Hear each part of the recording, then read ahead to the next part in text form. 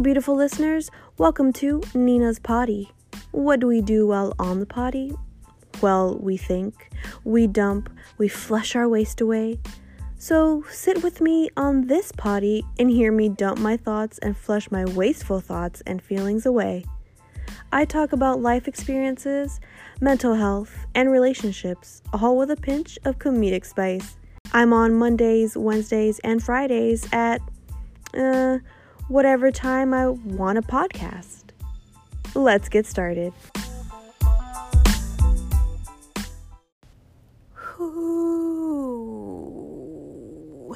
Hello, my beautiful listeners. It's Friday, my dudes. What a day. Today was a long day. Today's is still not over. It's going to be a long day and long night. And I'll tell you why pretty briefly. So, you know how I said, I was supposed to go to rehab or whatever? Well, that's canceled. I went ahead and I looked at the document from the court, and the court is asking for outpatient help, intensive outpatient treatment. So, I'm going to scratch the rehab since that's inpatient, and I'm going to try and find some outpatient stuff going on here where I live. So, don't have to go. I don't have to be away for a month and a half. I still have the stress of not having any money, but that's cool. What else? Today was, a bunch of drama, with the broadcasting app that I'm on, as far as, this little competition show that I'm a part of. That was drama as well. And let's see, more drama. What else is happening? Oh, and we're starting to verify people who are ass shakers and real life hoes. So there you go. On that app, they verify the hoes. So that's also bothersome as well.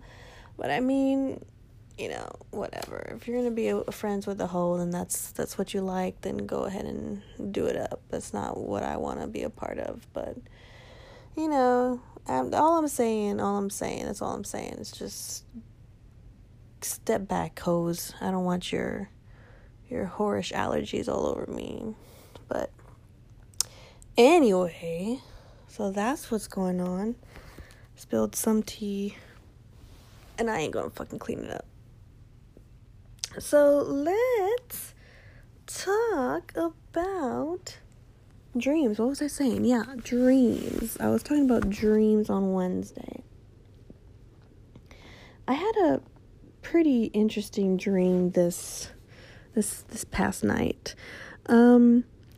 So I want to backtrack to what I was talking about on Monday. I was talking about Monday about grief. And I had mentioned that, I had a former teacher of mine, a theater teacher of mine, who passed away. And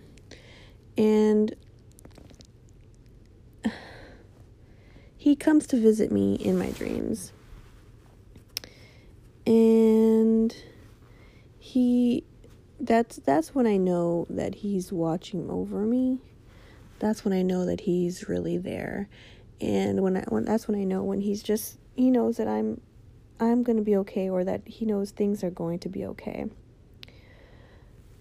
So I took that as a sign of my loved one coming to visit me and just checking out with me, and to let me know that things are fine with him, and to let me know that things are going to be okay with me, sort of like my guardian angel.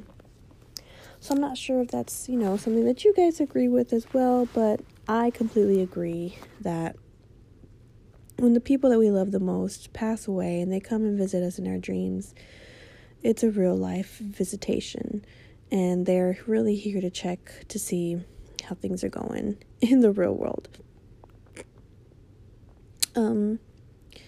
Now I want to move on to a second dream that I had. It was about Tuesday night. For this past week, I had been really stressing over money, really stressing over rehab, and how much debt that I'm in, and bill collectors, and bills are just piling up, and I cannot find a way to make ends meet. So I have been, trying to sell my crafts, which fortunately, somebody has bought something from me, and I'm going to be making it. It's a Star Trek theme book fold, so I can't wait to get started on that. But that night I went to bed on Tuesday night, and the whole day I didn't talk to anybody. I was just super depressed and very tired and just stressed out. I just didn't know how to deal with life, essentially. And I was in and out of sleep, and half of me was asleep, half of me was awake. And I guess I was trying to wake up, and I kept feeling like I was drowning.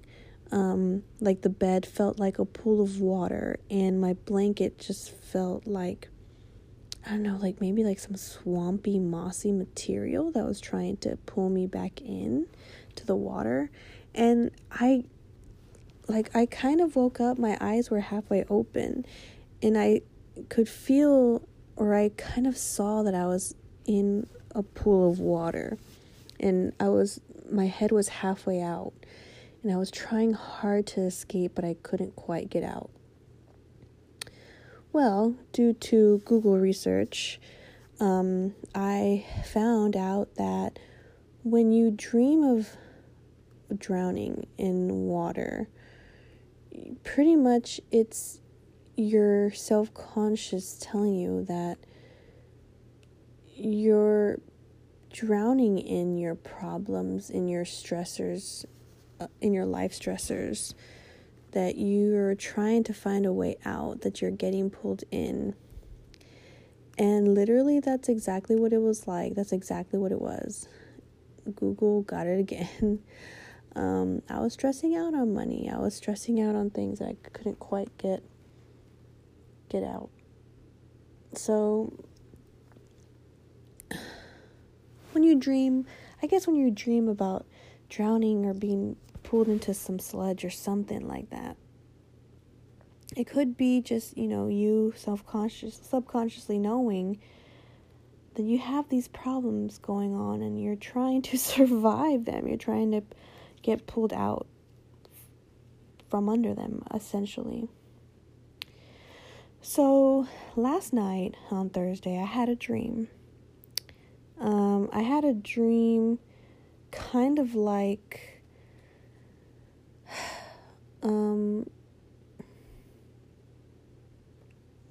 I guess it's related to stress, but it would probably be related to trauma, I guess.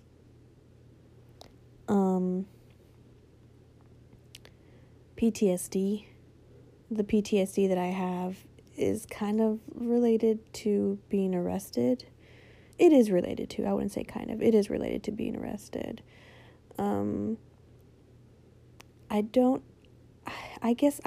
It's hard for me to explain this, because I guess I'm just now starting to think about it. I'm afraid of cops. And now I know where other people get it from. And now I know where other people get that fear or get that edginess, that they feel like they're walking on eggshells when they see an officer. Because, you've been in trouble before. You just feel like one wrong move and the cops are going to want to come at you. So I'm afraid of driving. I'm afraid to drive anywhere, because any traffic violation other than a speeding ticket, I'm going to get put into jail. So I need to make complete stops, and I need to watch where I'm going and make sure I don't get into any car accidents for this year. I had a dream. It's kind of funny. I had a dream. I was playing softball. I was playing on a softball team, and we were at a practice field. And for some reason, the practice field was indoors, but the walls were little panes of glass. And right where the field was a pretty heavy highway, busy highway. And so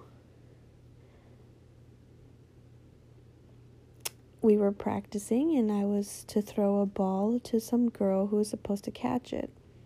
I threw it. She missed the catch. It went over her head, smashed through the window, smashed a truck who